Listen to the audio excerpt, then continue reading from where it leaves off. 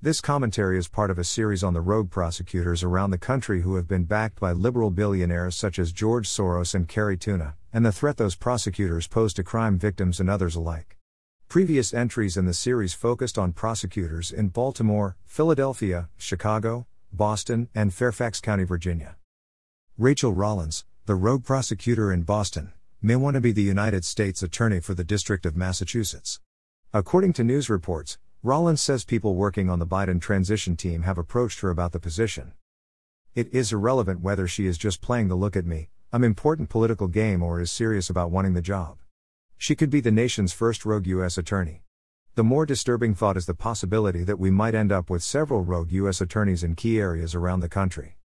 If you thought things were bad in cities with elected rogue prosecutors, and they are, just imagine how crime rates will explode across the country if a President Joe Biden nominates, and the Senate confirms, rogue U.S. attorneys.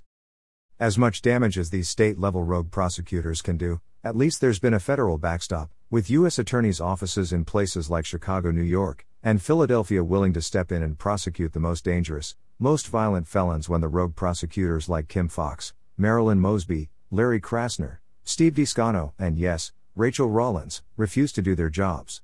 On their watches, crime rates have exploded, victims are ignored, and public safety doesn't exist. As we highlighted in our work on the rogue prosecutor movement, there are over 2,300 felony prosecutor offices spread across the 50 states.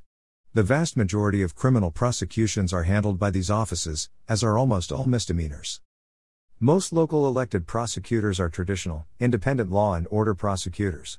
Their policies and programs, like drug courts, domestic violence courts, mental health courts, family justice centers, diversionary programs, and alternatives to incarceration, have resulted in the lowest crime and incarceration rates in 20 years.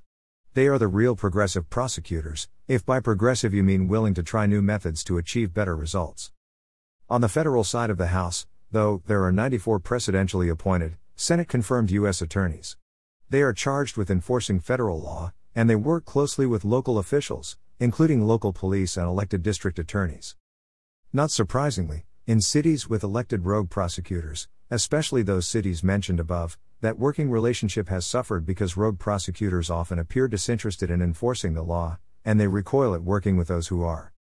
Take, for instance, Philadelphia, where career civil rights and criminal defense attorney turned rogue prosecutor Larry Krasner reigns.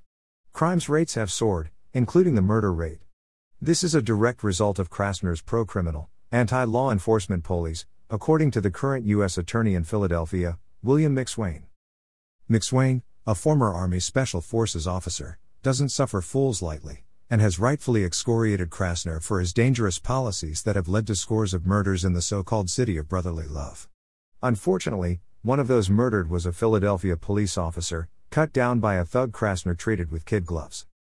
Worryingly, McSwain and other traditional law and order federal prosecutors will leave office if Biden becomes president in January 2021.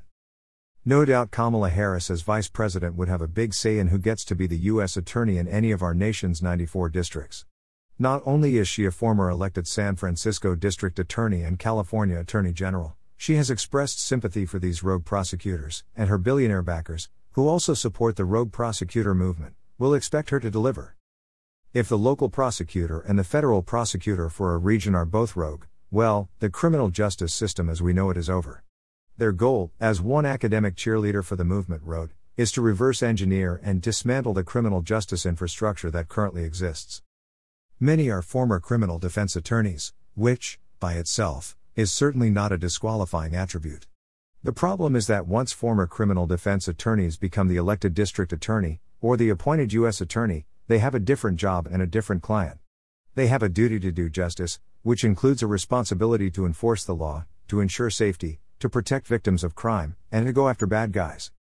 The Larry Krasners of the world don't do that. Although they occupy the office of the district attorney, their sympathies still lie with criminal defendants at the expense of public safety and the victims of crime.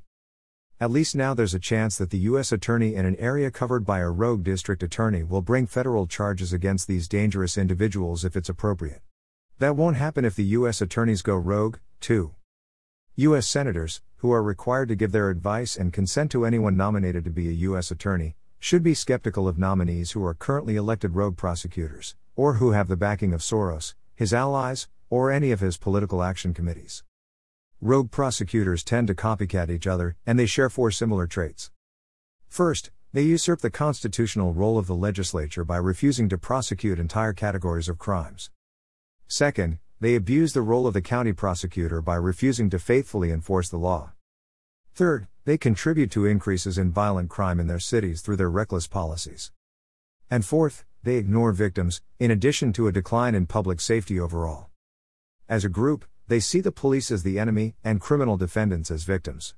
In practice, their policies harm the very people they pretend to care about the most, low-income and minority individuals. So it is not hard to imagine what will happen if the Biden-Harris administration nominates, and the U.S. Senate confirms, rogue U.S. attorneys. Since the movement is the brainchild of Soros, who was also at the forefront of the marijuana legalization movement and supports broad decriminalization of most drugs, expect to see a dramatic decrease in the number of federal drug prosecutions. It's also not hard to imagine a rogue U.S. attorney refusing to prosecute entire categories of crimes, ignoring real victims, treating the police as the enemy, and allowing crime rates to tick up across the country as a result.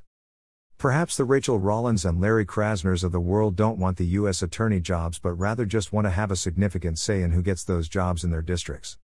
Either way, it's a disaster in the making.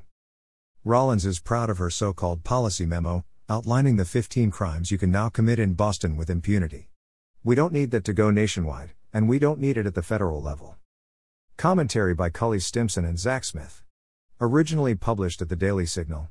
https://www.dailysignal.com/2020/12/15/Rogos Attorneys coming to a city near you/